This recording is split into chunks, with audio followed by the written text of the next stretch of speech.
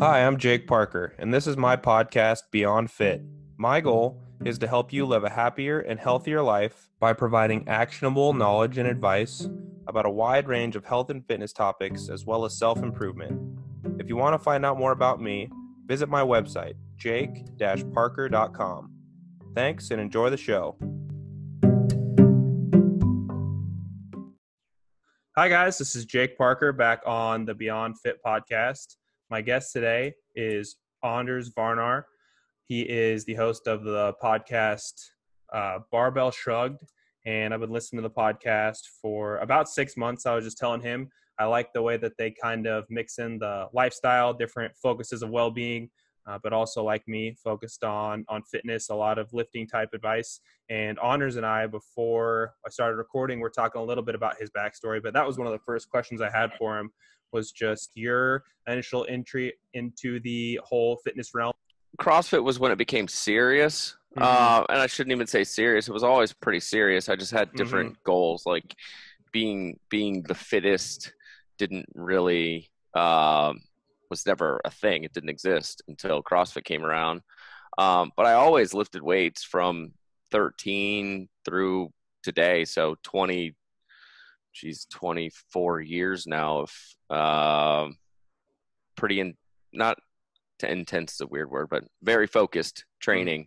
CrossFit came probably like 8 to 10 years into it. So 13, I found CrossFit relatively soon after graduating college. Did the lifting kind of start as like more so a physique and like appearance sort of thing, or was it more just like you wanted to get strong and more fit for hockey? Because you mentioned that was a big part of your teenage years. Yeah, it was really about survival. I left home at 14, and I was a very late bloomer when it came to just puberty in general and building muscle. Like that it still takes a long time, but it took a long time. I wasn't the kid that hit puberty at 13 years old and was like shaving as a freshman in college or in high school.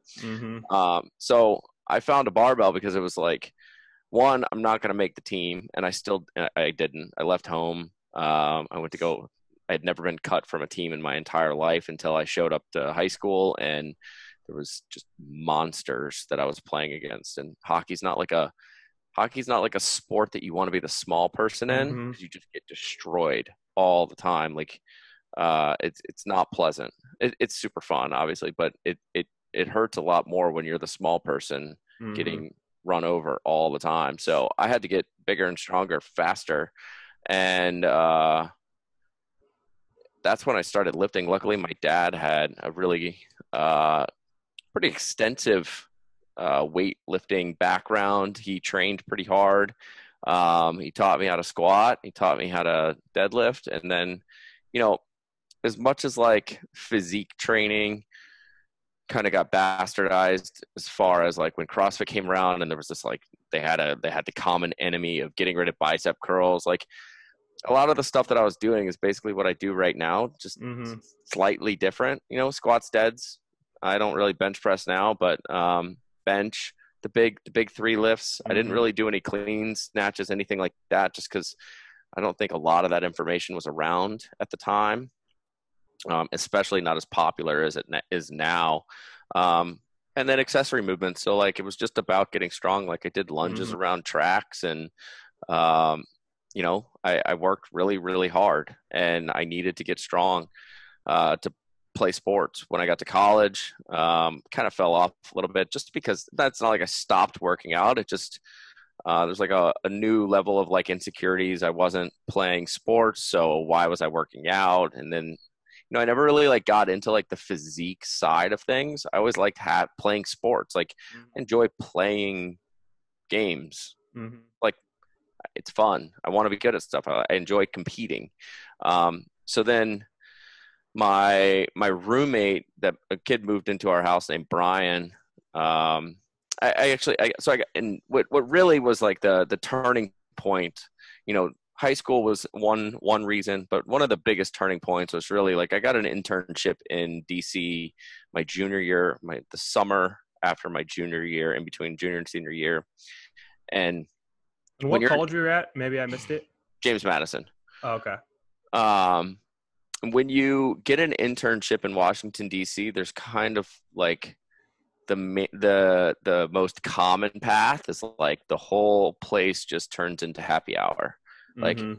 between all the people that go to the Hill to do the politics stuff, all of the government contractors that are around there, like there's interns everywhere, and you can um, get wrapped up into the happy hour scene. And I just didn't Mm-hmm. really want that. I didn't really want to be, at school partying and then my whole summer be partying.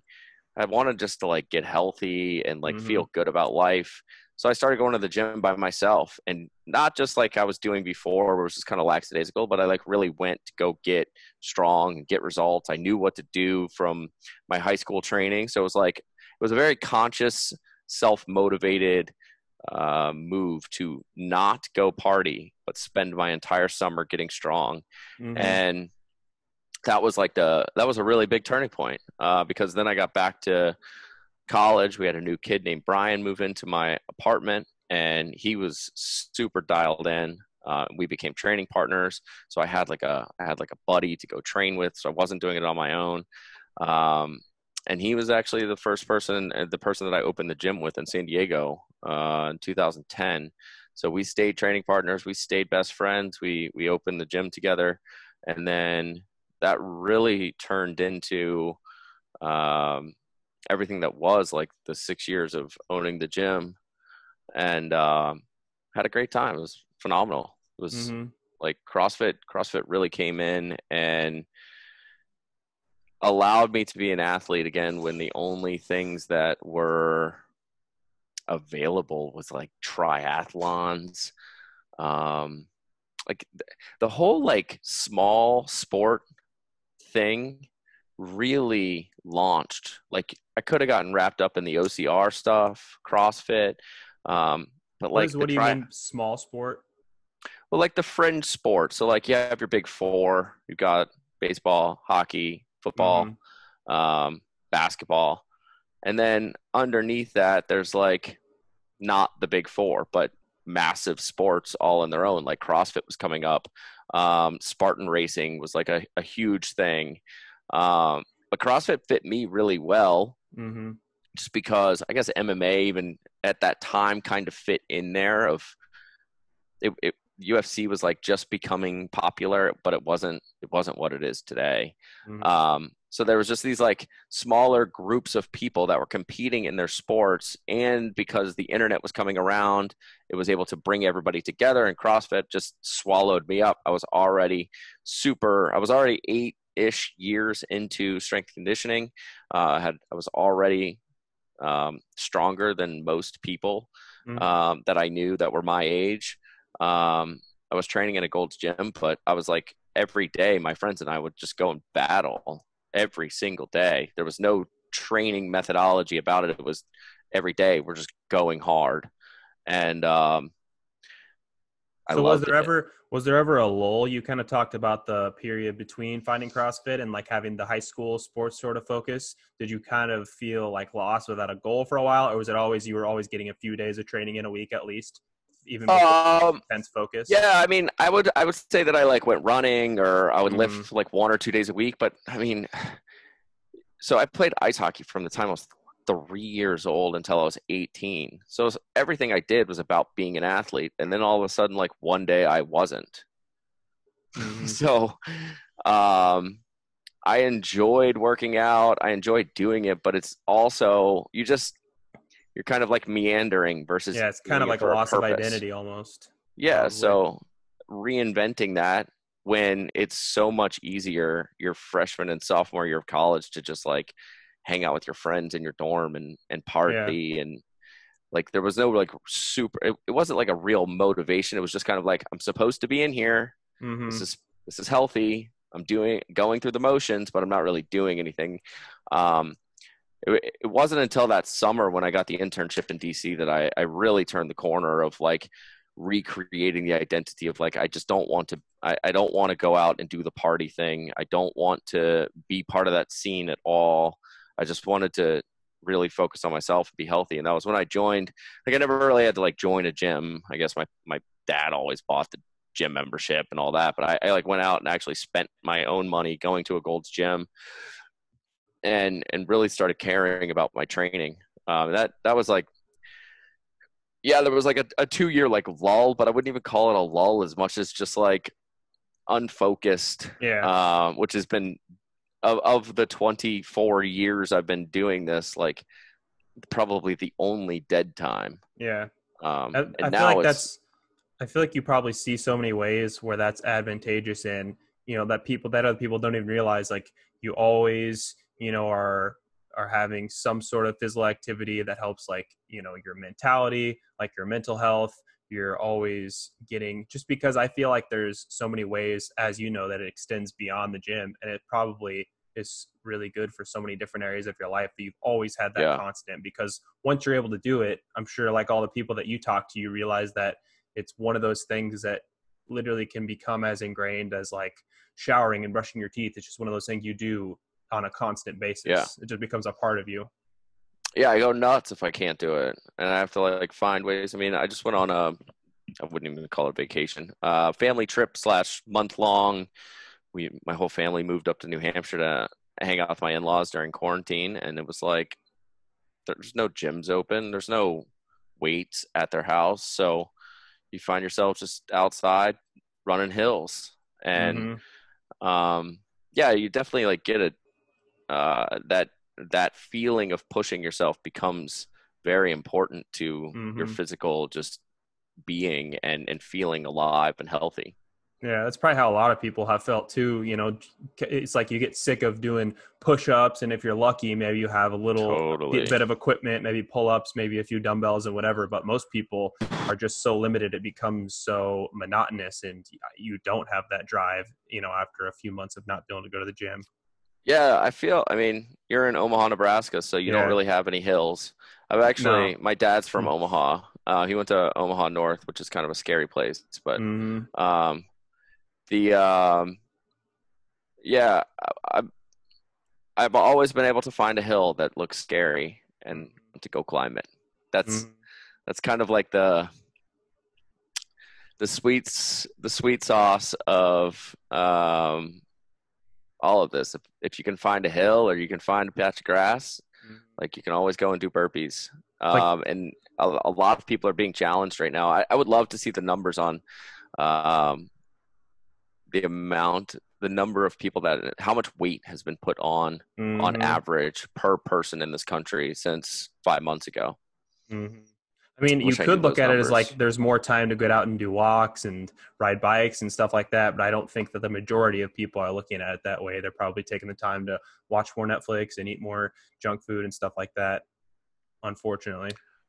Yeah, I think that a lot of people, it's a real test of will in that a lot of people start very strong and they're very motivated, but willpower is a tricky beast, right? Like, more willpower you express, the harder it is to keep going. Like, you can only say no Mm-hmm. to the cookie like 10 times before on the Mm-hmm. 11th you're like, fine, I'll have a little bite. So like, how many days are you going to do burpees in your front yard or in your apartment before it's like, I just don't want to do them today. Like, I did them yesterday and the day before and the day before. I'm just tired of doing burpees in my living room before you've done nothing for 2 weeks. Yeah. And That now kind you're of, practicing these like bad behavior patterns. right. And it reminds me of just the importance of when you talk about just having your routine. If I work out, I do something every day. Just like I know you have your 100 reps before 6 o'clock, the diesel dad, like something like that, Yeah. where it just gets ingrained. I do something every day. And it becomes, you need to make it, like I said before, where it becomes a part of you, just like any other practice of upkeeping your well being, because that's really what I think takes you through the tough times. And even if it's shitty and it's not the best workout, I think that having that ingrained routine is what, Yeah. because then you get away from, like, I mean, kind of like all these books like Atomic Habits by James Clear. It's like, just, you have to do things that organize your life in a way where you're not always using that willpower. And it reminds me of, I really like that episode on social media that you guys had, where you kind of talked about the willpower and how that has to do with social media, and how you just have to, I mean, like, one of the things that messages that resonated with me was just trying to make more barrier to entry. So like for me, I know that I can spend too much time on social media, but I do things like I log out of it. I try to limit it to certain times, just where it becomes not a choice of whether I get on or not, but it's like I just have these ingrained habits to try to use it Yeah. less. So just one example. Yeah, it's interesting. It's like social media isn't like really that fun for me. Like I'll go in patches where it's really fun. Mm-hmm. And you'll see me probably. I I view my like social media like for many people. On the business side, social media is no different than like having an email list.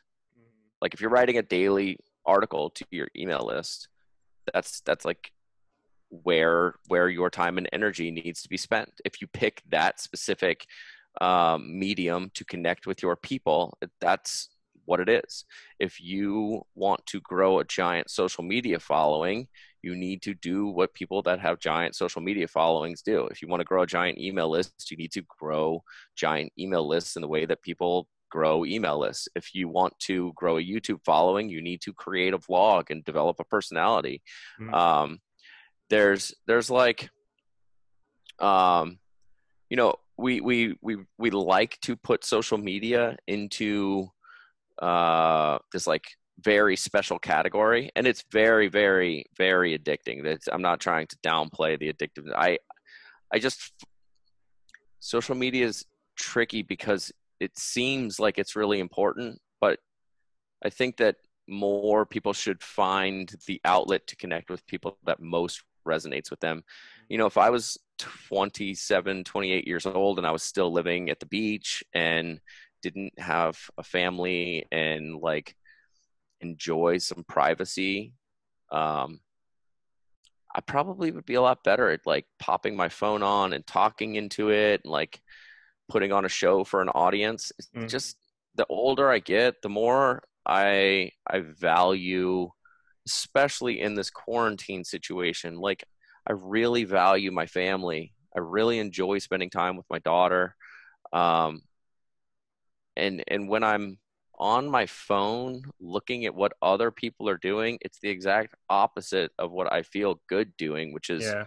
being present and being aware of like the people that are actually important to me. So Yeah. social media doesn't really like fit my life. But when you see somebody that's got, you know, what's better, same or worse, somebody that's got 200,000 people on an email list or someone that's Mm-hmm. got 200,000 people on social media, they're about, Yeah. it's basically the same, right? Like Yeah. And there's, I think the thing with like followers and stuff is I try not to, but it's so easy to get caught up in like that's someone's oh validity. yeah, So it's like, oh, this person must know a lot. They have 100,000 followers, whereas opposed to this person has 1,000. But that doesn't necessarily say anything about the type of information they know, or it might say something about the ability to communicate. But it could just mean that they're a hot girl that gets a bunch of followers for that reason, or whatever. yeah. I think that also is like if I have an email list that I write to 3 days a week and I'm flooding it with great content, you only see one email, Mm-hmm. the email that I write to you. You don't see that it went to X number of people. Right. And if I write one Instagram post and then you go to my profile and says like, well, Anders has 200,000 people, which I don't. I think I have like almost 16.8, something like that. Mm-hmm. Um, like that number's crazy to me. But then you see people with like 250,000, 1,000,000 people. You're like, oh my gosh. But that number's like right there in front of everyone's face to see, to provide value, to say I'm valuable. Mm-hmm. You know, I don't really hate on any of it. I think everybody's got their outlet. Some people are better at it. Some people are worse at it. You know, I think a lot of like what comes to me and the people that I see that are very successful on social media, they're typically younger. Mm-hmm. They're typically not with their family. It fits their lifestyle very well to be able Right. to, you know, they're living by themselves, so they're not offending anybody by like walking Mm-hmm. around and waving their phone in their face. But like Mm-hmm. I just I just don't.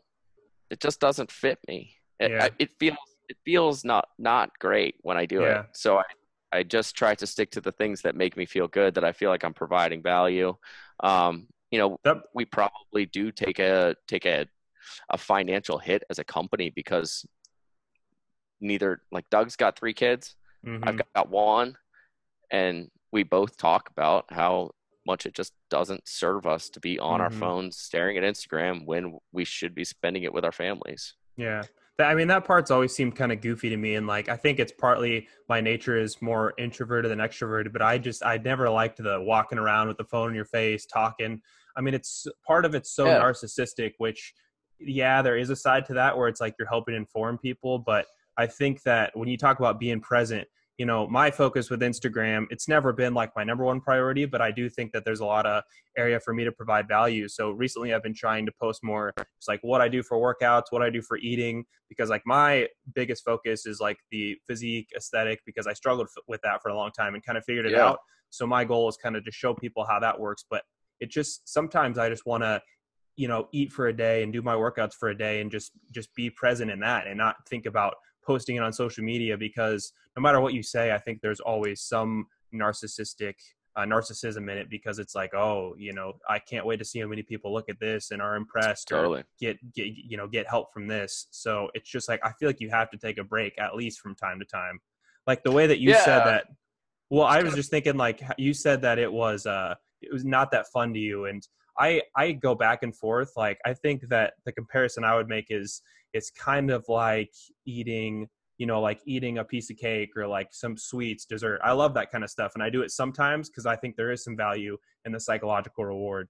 But in yeah, the same way, like, you can't abuse social media. You can't just have that cake all the time, the instant gratification. But I think there definitely is some use in the value that you get from it. And then in addition to that, you really can provide some value to people. I've gotten tons of value from absolutely. Instagram posts and people that I met through Instagram. So I think the big thing is just being intentional about how you use it. Absolutely. And that's probably not just a lesson for Instagram. It's a lesson for everything you do, is that Mm-hmm. being focused, being present, and trying to create value is a great thing. I mean, there's times where even people that I don't really enjoy their message or want to listen to it, even then, sometimes they'll come up with something that I'm listening to and I'm like, and I'll write it down just because Mm-hmm. it jogs the memory or is a different take on something. Um, it's it's the nature of the beast. It's not going anywhere, and a lot of people are on it. A lot of people listen to podcasts. A lot of people listen to that's kind of been like my new. I shouldn't even say new. It's kind of like just the highest level takeaway is like, where do I want all of my time and energy to be spent? And to me, writing articles is a great thing for our list. Mm-hmm. And we have a decent sized list that enjoys getting it. That's where we sell products through. That's where we build trust. I enjoy the writing process. I enjoy putting 3 articles out a week about training. So that stuff's just, yeah, you got to find your thing. And, Yeah. Well, I would be and really, I think Kenny Kane on that show that you're talking about was talking about how his, um, his son was born, and the first thing he did was like oh grab his yeah, phone so he could I put a remember that. picture on Instagram, and he was like, what am I doing? Like, stuff like that. Uh, I only have one kid, so, but it's enough to recognize that, like, time, where you put your time and energy is really important. Mm-hmm. And I don't want to be on my phone broadcasting my life when I should be present and playing whatever I'm playing with my kid. Like, Mm-hmm. that's very real. And the deeper I get into being a parent, um the more I just have no interest. Like, it's impossible, I feel like, to say that without it sounding very negative, but in a way it's just a super liberating thing of like, I don't care. Mm-hmm. I'm just done. And then Yeah. there's weeks where I think it's funny, I'm being super creative, I can write short little Twitter posts and post them, and it's cool. But yeah, for the most part though, I just, you know yo, we're all in quarantine right now. Like 60% of our country or something like that is still locked down in their house. Yet if Right. you go on Instagram, it looks like everyone's on vacation. Mm-hmm. That's not real life. Those are photo shoots from before 5 months ago. Mm-hmm. Like, what are we doing? You Yeah, know, I was it's just most blown not for me. away. I was most blown away when you mentioned that episode. They said, I can't maybe remember exactly what the fact was, but that there's 3 billion people that spend over 2 hours a day on the major platforms, and it's like that's just crazy. You think about Oh, 2 hours a day, and it's like that's the average too, or maybe it's even like the median, where more people are on the farther side of it, I would guess, based on my yeah, experience. But it's crazy how much time it can soak up, because totally. that's literally the point of it. It's just like how they, when they talk to Zuckerberg in those court hearings or whatever, it's like, yeah, we make money from advertisements, and how do you sell more advertisements? You keep people on there longer. That's what it comes Yeah, down to. yeah. And there isn't a single time where I talk to a fitness professional and we don't end up talking about how do we use social media to Mm-hmm. either sell programs or get people moving better, or how do we balance education and selling at the same time. And um, yeah, like we all run businesses, we all sell programs, we all want people to get stronger, people want to get people leaner, more athletic, like all these things. We all share this, and we have this platform that's free for all of us to use it, but nothing's ever just free. There's always Right. a You're always paying somewhere somehow for Mm-hmm. something. And it's with social media, it's very tricky. And what I've noticed is that the trade-off for me, that I've become less and less comfortable with, is that I tend to feel like I'm trading my happiness when I am recognizing that the real happiness comes from me being around family. And Mm-hmm. social media is not that at all. Mm-hmm. Yeah, it's kind of the antithesis of that, really, and that's sort of what I thought of in the context of articles and blogs and podcasts too. Whereas most people, it's always so weird to me how someone can become famous, or famous in quotes, just from posting stuff on Instagram, but then that's like all they do. Whereas I tend to respect someone more if they are on Instagram, but they're doing something like a blog, a podcast, where they're putting in that deep work, so to speak, because Yeah. you have to have something, I think, to show for your work. That's where it becomes the most narcissistic, where it's just the post about yourself, workouts, whatever it may be. And that's again where it's like the balance of the selling versus the education. Yeah, I think podcasting's super cool. Like, I don't really know you at all, but we seem to Mm-hmm. have pretty good rapport. That's Mm-hmm. cool. That means Yeah, there's people in Omaha that I could go hang out with and lift that's weights right. with and have a good time. Like, That's yeah. podcasting is a really cool medium in that we get to educate people, we get to tell stories. We're allowed to do it in a very long form. Um, you know, there's plenty of times where I've thought I've been in the, the depths of like a 2 to 3 hour long podcast with somebody, and I'll just think like, these people are so legit. Like, Mm-hmm. they're 2 hours deep into this show and they're just crushing it still. Or some people, if you get them out in that like 45 to 60 minute range, and they kind of like gets a little soft, we don't kind Taper of like, off. yeah, it starts to taper. The excitement like lingers a little bit. It just doesn't have the traction. And those people, it's not that they're bad. They're just on their own journey, and they're not at Mm-hmm. the depth and substance of somebody that's been at this for however many years and can go deep for 2 to 3 hours. Mm-hmm. Yeah, like one of the big reasons I like your guys' podcast is because I don't really have any other source that is like more so focused on like the sports side, the athleticism. You guys talk to Lane Norton. I like to listen to a lot of people like that talk about the physique, the body composition, and there's other Yeah, people. Like I like to try to have like a wide range of the strength, like yeah, power, powerlifting, bodybuilding, all that different sort of stuff. And you guys kind of do tend to touch on all those different areas, but it's a lot of it's focused on that athleticism and obviously like the CrossFit background too.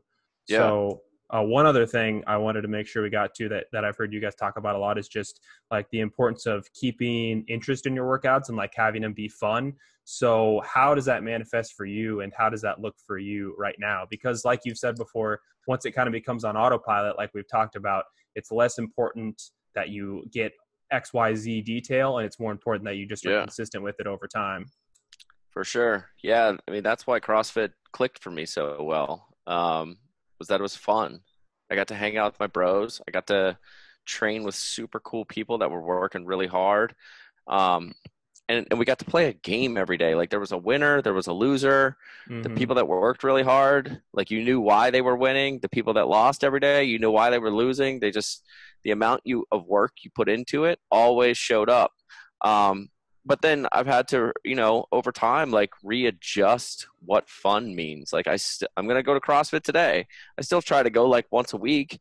I don't really have anything against CrossFit I don't have anything against CrossFit. It is something that I do much less frequently because it just doesn't, I've been there. I've done that. I still like to go do it every once in a while, but it just isn't not that exciting to me. So, the thing that you mentioned, like the diesel dad thing that I do in the morning, all that stuff is like, I love training and I really love that I've been doing it for 24 years and I still can find ways to do it that are super interesting to me. And we just put out a program called EMOM Aesthetics. And it's crushing right now. Like people are super eating it up because it's all 20 to 30 minute EMOM workouts that are built out of this like hypertrophy focused, kind of program where we're doing higher reps, higher load. It's not a full Metcon. Is there offerings for people because so many people don't have access to a gym right now, like body weight and at home sort of stuff?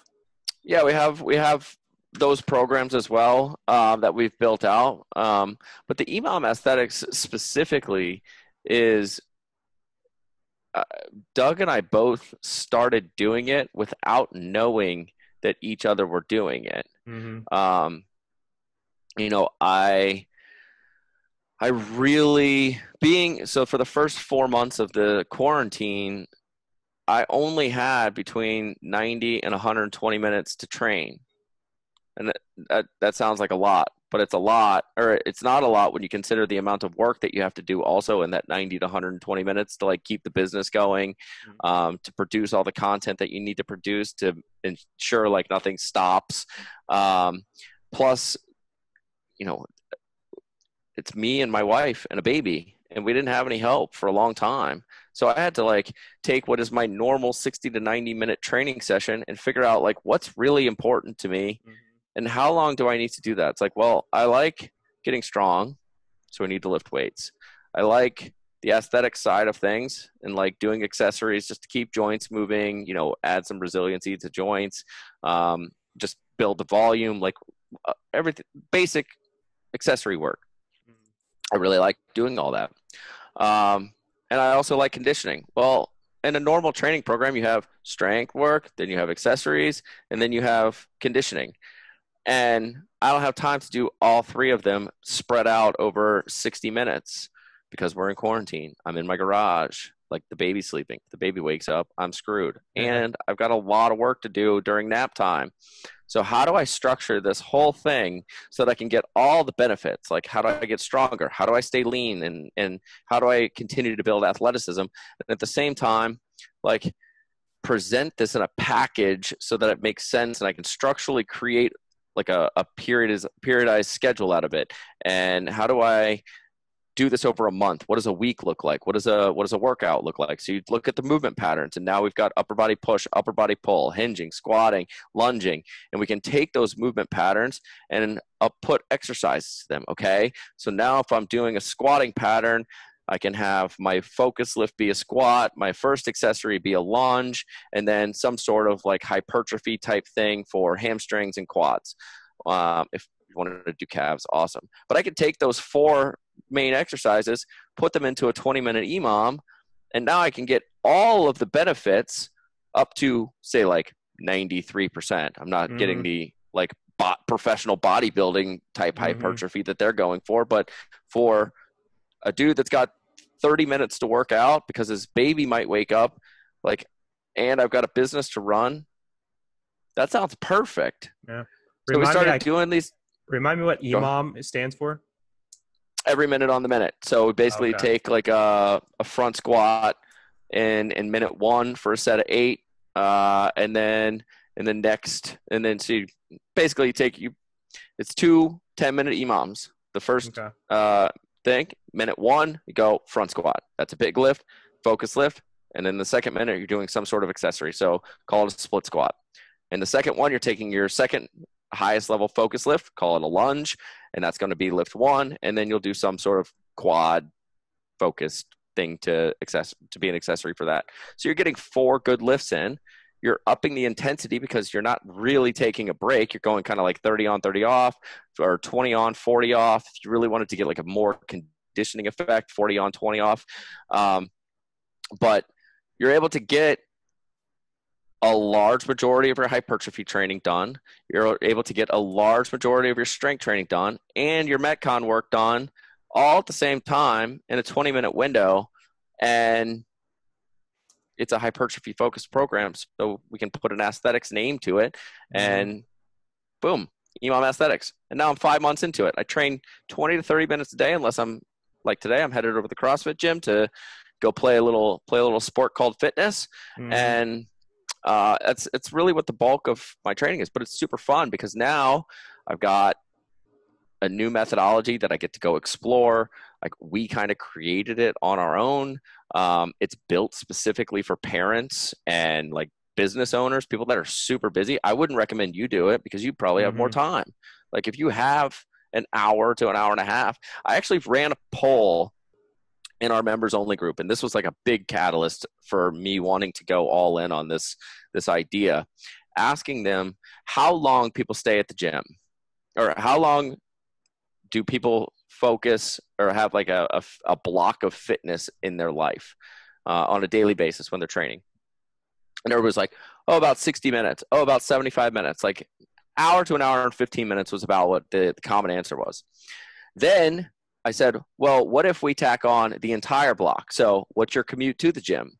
Then the training, so 60 to 75 minutes of training. Then you're getting your stuff. Then you're talking to people. Then you get back in your car. You get back home. Then you have to shower. Then you have to get back into your day. So fitness like isn't just costs. It's not the time you're at the gym. It's the time you check out of life, focus on yourself for X amount of time, and then you're able to check back into life. And that's like a 2.5 hour long process for almost every single person. So they go, well, how long have you been working out, or how long do you work out for a day? It's not 60 minutes. It's like 2.5 hours. If you have a 15-minute commute to the gym, 15 minutes home, plus getting in, getting your locker set up, stretching, getting warmed up, like, it's a 2.5 hour long process to just get a workout in. And that's, we, as somebody now that understands what parents go through, what business owners go through, business owners that are parents, like, our lives aren't the same. I'm not the same. I'm not the same as the guy that went to regionals 4 times. I'm not the same as the guy that, lifted for 60, 90, 120 minutes a day, 2 sessions a day, running a gym. I'm not that person. So, how do I keep it fresh? Like, I feel like I just created a methodology specifically designed for busy people that want to be strong and lean and athletic and don't necessarily care what their PRs are. They just want to stay strong. And they say, okay, they don't need to be fitness cover level lean, but they still want to look good. Yeah. And they don't need to be out playing CrossFit, but they still want to be athletic.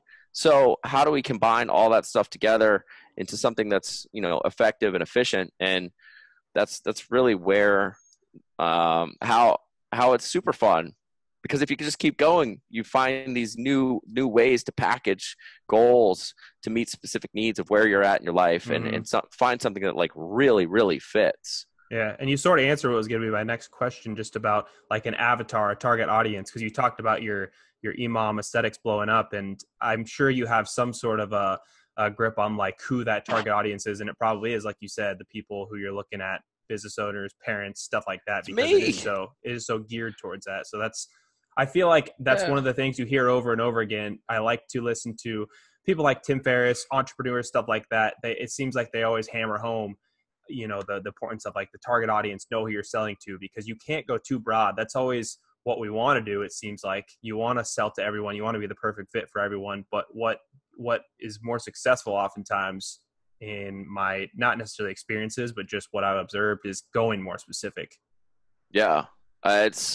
I have the diesel dad things. Like one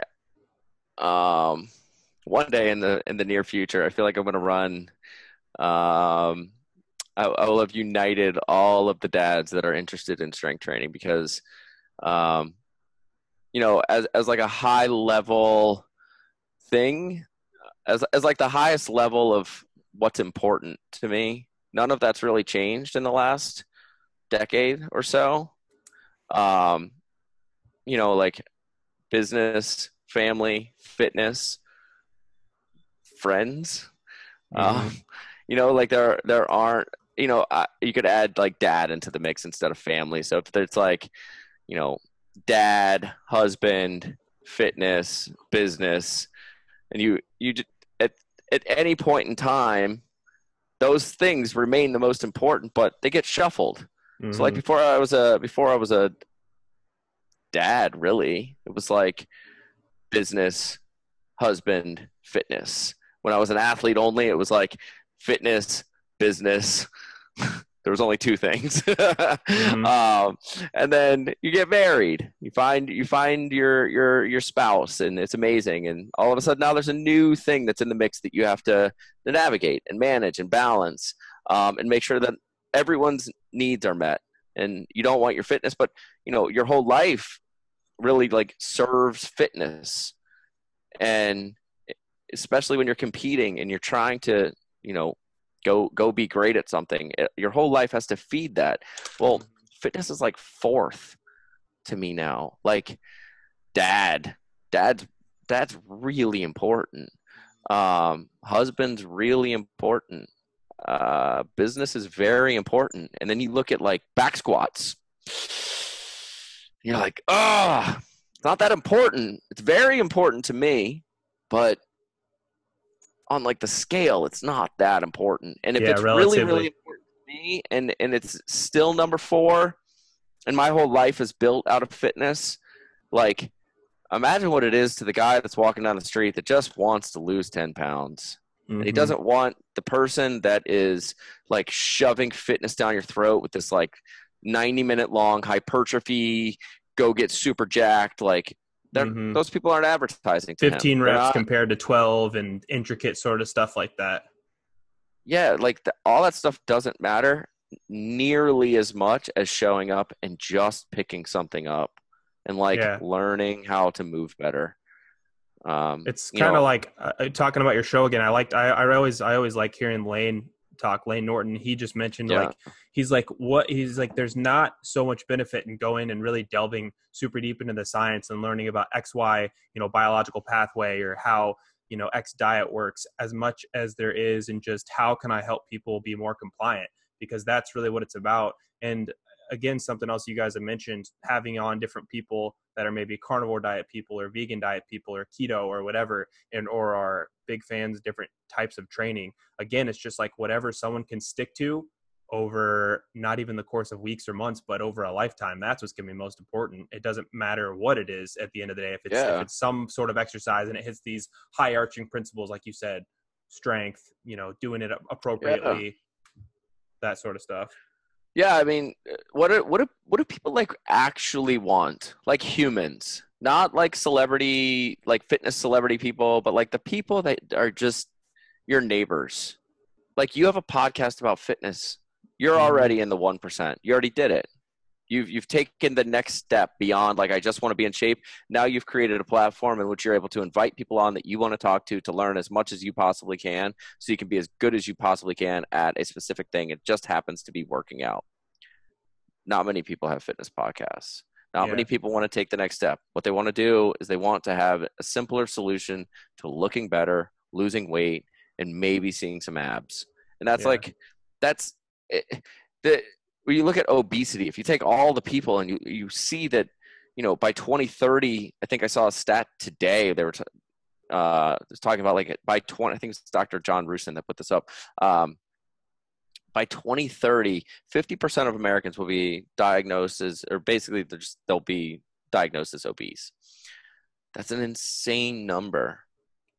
So like the people that are sitting here arguing about like, I'm going to make you the strongest in the world. I'm going to make, like, here's this 90-minute long, workout, and you have to be, no, can't we give people like simpler solutions to all of this stuff?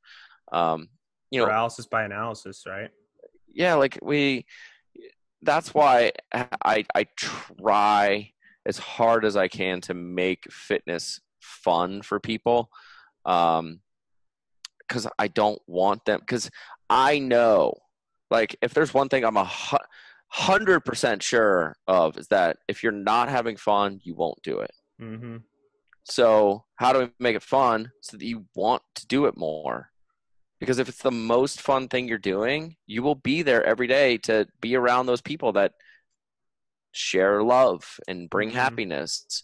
That's in the end, like, that is the thing. Like, would I take somebody that has a poor squat for the rest of their life, in the gym, that never gets better, but they still show up and they get a little bit stronger? Or would I just kick that person out and say no? We just interviewed Dr. Spencer Nadolsky, and it was like, I could sit here and argue with you all you want about being a vegan or doing, whatever diet you want to do. It's like, what I'm really interested in is that people that have obesity lose 10% of their body mass. Like, I don't care how they do it. And the way that they're going to do that is by eating less. So how do I create some systems and structures? Or, maybe they never get better. And we were talking to John Berardi about this. What if they never get better? You still might be the only person in their life that they can talk to about trying to get better. And if you walk out of their life, then they have nobody. So, like, can't we just make fitness and eating more fun, more palatable, more easily approachable? And I think that we've done a great job.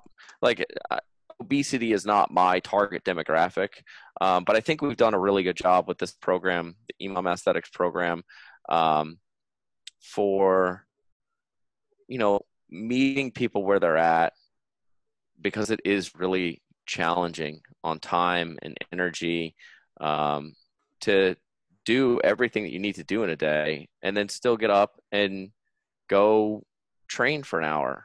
Yeah. Because it's not an hour. I know it's not an hour. The biggest thing about your program is it's a low barrier to entry, where someone, like you mentioned, a 90-minute, XYZ workout, hypertrophy workout from Johnny Swole or whatever. It's like yours is 20, 30 minutes. You make that clear. So it's a low barrier to entry. Someone's like, oh yeah, I could probably do that.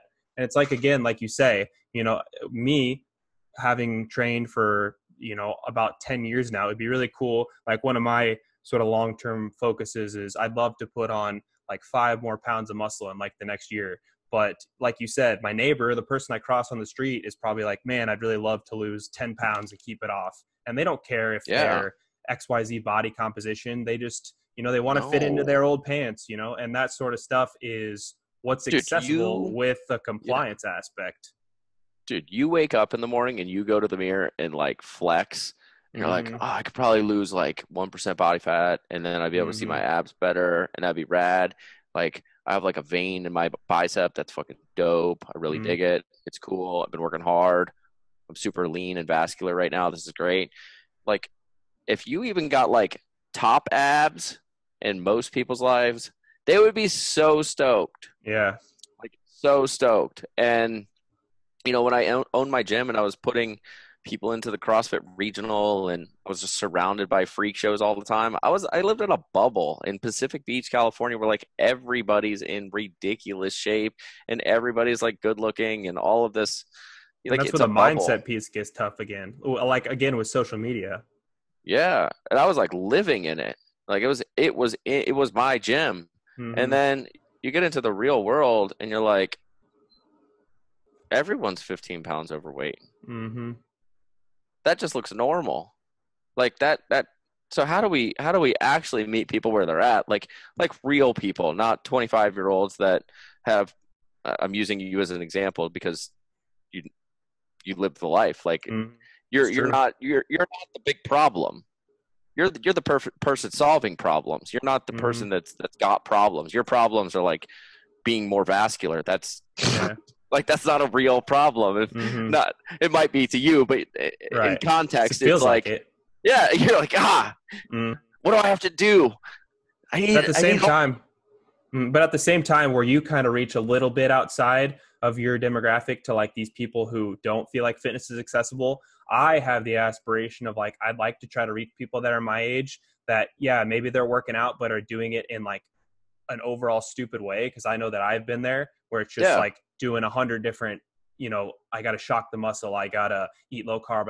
I want to make this stuff accessible where someone sets it up and it's like, okay, I could see how I could do something like this for life. That's kind of like my totally. outlook, because then you get people that, say when my generation comes to be your age, like is becoming parents, is in the middle of being parents, they kind of have Yeah, their fitness on autopilot and they've dialed it in to where it's highly accessible to just continue to be fit and healthy for a lifetime. That's the yeah, way I try dude, to phrase it, try to dude, I frame it. think that autopilot thing is real life. You know, I think one of the things that we're trying to solve with this program as well is like relieving the pressure that you have to do so much. Mm-hmm. Like if you can go walk, I put up like a post the other day of like the 5 things that I do or try to do on a daily basis of just like breathing for 10 minutes.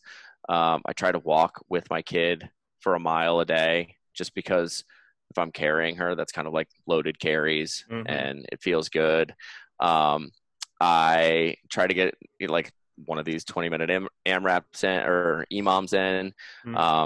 I walk barefoot for grounding, um, and then tell people that I love them and appreciate them. And I feel like you know, those little tiny things, it's like the most low hanging fruit for overall fitness and health and happiness. Um, and if we could just get people like the autopilot thing's really easy if you're picking up the low hanging fruit all the Mm-hmm. time, like getting into those, like kind of what you're talking about earlier of like, no, 15's better than 12. It's like, Yeah. okay, but how many people need to worry about that? Mm-hmm. Like some, for sure, some definitely, but as a whole, um, and the people that we want, that I really want to talk to is like the people that are carrying that emotional just baggage of like I have to do so much to be in shape. It's like, Yeah. If man, you make you the really barrier don't. that high, they're not going to start, just like we said before. Yeah, like you really don't. And I I personally don't feel like I'm the person that they're going to find when they're trying to start their fitness. Right. I just think that there's a lot of people that fall off, and they're looking to get back into it, and they need solutions knowing that their life has changed so much, but they never reinvented themselves as a fitness person post Mm-hmm. kids or post business or post busy as hell or post marriage. We go through these like giant transitions in our lives, and there's no playbook that says like, oh, by the way, you're going to become a dad one day and you're going to have significantly less time and you're going to sleep less, and it's going to put a lot of stress just on your family as a whole, and you have to work out. You Mm-hmm. go, well, how am I going to do that? It already cost me 2.5 hours to go to the gym. They go, oh, well, you'll just have to figure that out when you get there. But what Yeah. happens? People quit, or they get so infrequent that they're not getting the benefits out of it. So how do we get solutions to people that can really move the needle forward, Yeah. and at the same time they look at it and they go, yeah, I can do that. That's 3 days a week, 4 days a week. It's 30 minutes. I got it. Mm-hmm. I can do that. And then again, like I'm the ultimate optimist. So I kind of think like, so yeah, you reach these people and help these people get into better shape. Well, they could tell Jim at work or Susan at church or whoever. It's Totally. like the more people that get in shape, it's kind of like looking at the fixed pie versus the expanding pie. I think that the more people that Yeah. get in shape, the easier it becomes accessible for people in different communities and in the nation as a people as a whole. Yeah. Dude, there's a lot of work to be done, um, in health, Mm-hmm. and none of it has to do with medicine. It has a lot to do with just getting people moving, and it's too easy to not do anything. Like, it really is insanely easy to not do it. It's how things are laid and- out for us. Yeah, and I mean, you get your we all know the numerous apps that we have in our lives that we can just Mm-hmm. hit the button and everything shows up. We don't have to go anywhere. But we have to create ways to bring so much value and fun in fitness so that people then want to do fitness more than they want to do nothing. Like, Right. literally nothing, sitting there and doing nothing. And it pains me sometimes. I talk about this on the show a lot, where like I would lift weights a lot less if every couple days there was like an adult kickball game out in my front yard where like people like really wanted to play, or like if there was a big a group of people that wanted to do something, wiffle ball in the front yard. Like, that would be my hour of play, or my hour plus of playing. I would totally do that. One of the coolest parts about having a kid is I'm always at the park. Like, I go to the soccer fields. We kick soccer balls all the time. I'm just playing. Yeah, it helps my fitness. It helps do all the stuff, getting vitamin D. Like, there's a ton of benefits to it. But like, I'm just going out and playing. And because I'm playing and having fun, I'm getting vitamin D. I'm taking my shoes off and touching the grass. I get low-level non-exercise activity, thermogenesis, blah, blah, blah. Like, there's all these like things that you're getting on top of it. But the truth is, like, it's just fun. Icing on the cake. Yeah, it's just, I would do it if there was no benefit because it's fun and I want to do it. And but if you were to go and knock on your neighbor's door and be like, dude, kickball game out in the court right now, you're like, no, I have like what the hell nothing to do. Yeah, like, I'm going to keep doing nothing. You go kick the ball. And as soon as you set that kickball game up, because people are so out of shape, someone's going to get hurt for sure. Achilles tendon is gone. Someone's going to pop one, and then the game's over forever. Like, there's just a lot of that stuff. Like, I admire people like Dan John so much. Like, Dan John's been in the game for so long, and when you listen to him talk, I don't know if you listened to that show we just did with him, but he talks about like tumbling, gymnastics. Like, these are things that like used to be a part of physical education when kids were growing up, and now they're not.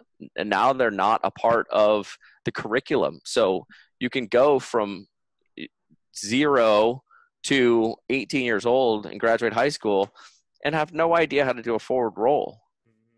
So like, the problems that we've created as a society and like where people are at and obesity and all that stuff, it's just picking up steam. And the next generation is going to be significantly more unhealthy. And the one after that is going to be even more unhealthy. It's not going away until there's these like big system changes. And you're fighting an uphill battle because everybody lacks funding. The teachers don't want to do it. It's not, they don't get paid enough. They don't care. And it's a really tricky thing. So there's no education. There's no, as literal as the term is, there is no physical education on how to keep your body healthy. And I think we're in the middle of the beginning of it right now. Yeah, like, I agree. I think that there should be that and other things that you just don't get taught in school, like financial education, just like how to handle your mental well-being, because there's such a big emphasis on depression and anxiety these days. It all just gets overlooked for things that are more antiquated. And I could talk about this stuff all day, but I got to wrap soon. So hopefully we can do this again sometime. It was a lot of fun. Brad, man, you're awesome. I appreciate it. I got friends in Omaha now. Sweet. Yeah. If you're ever in Omaha, let me know and we'll go work out. I love it, dude. All right. Well, thanks for the show. I always love listening. And like I said, I hope to have you on again sometime. I'll let you know when this goes live. Agreed, dude. I appreciate it.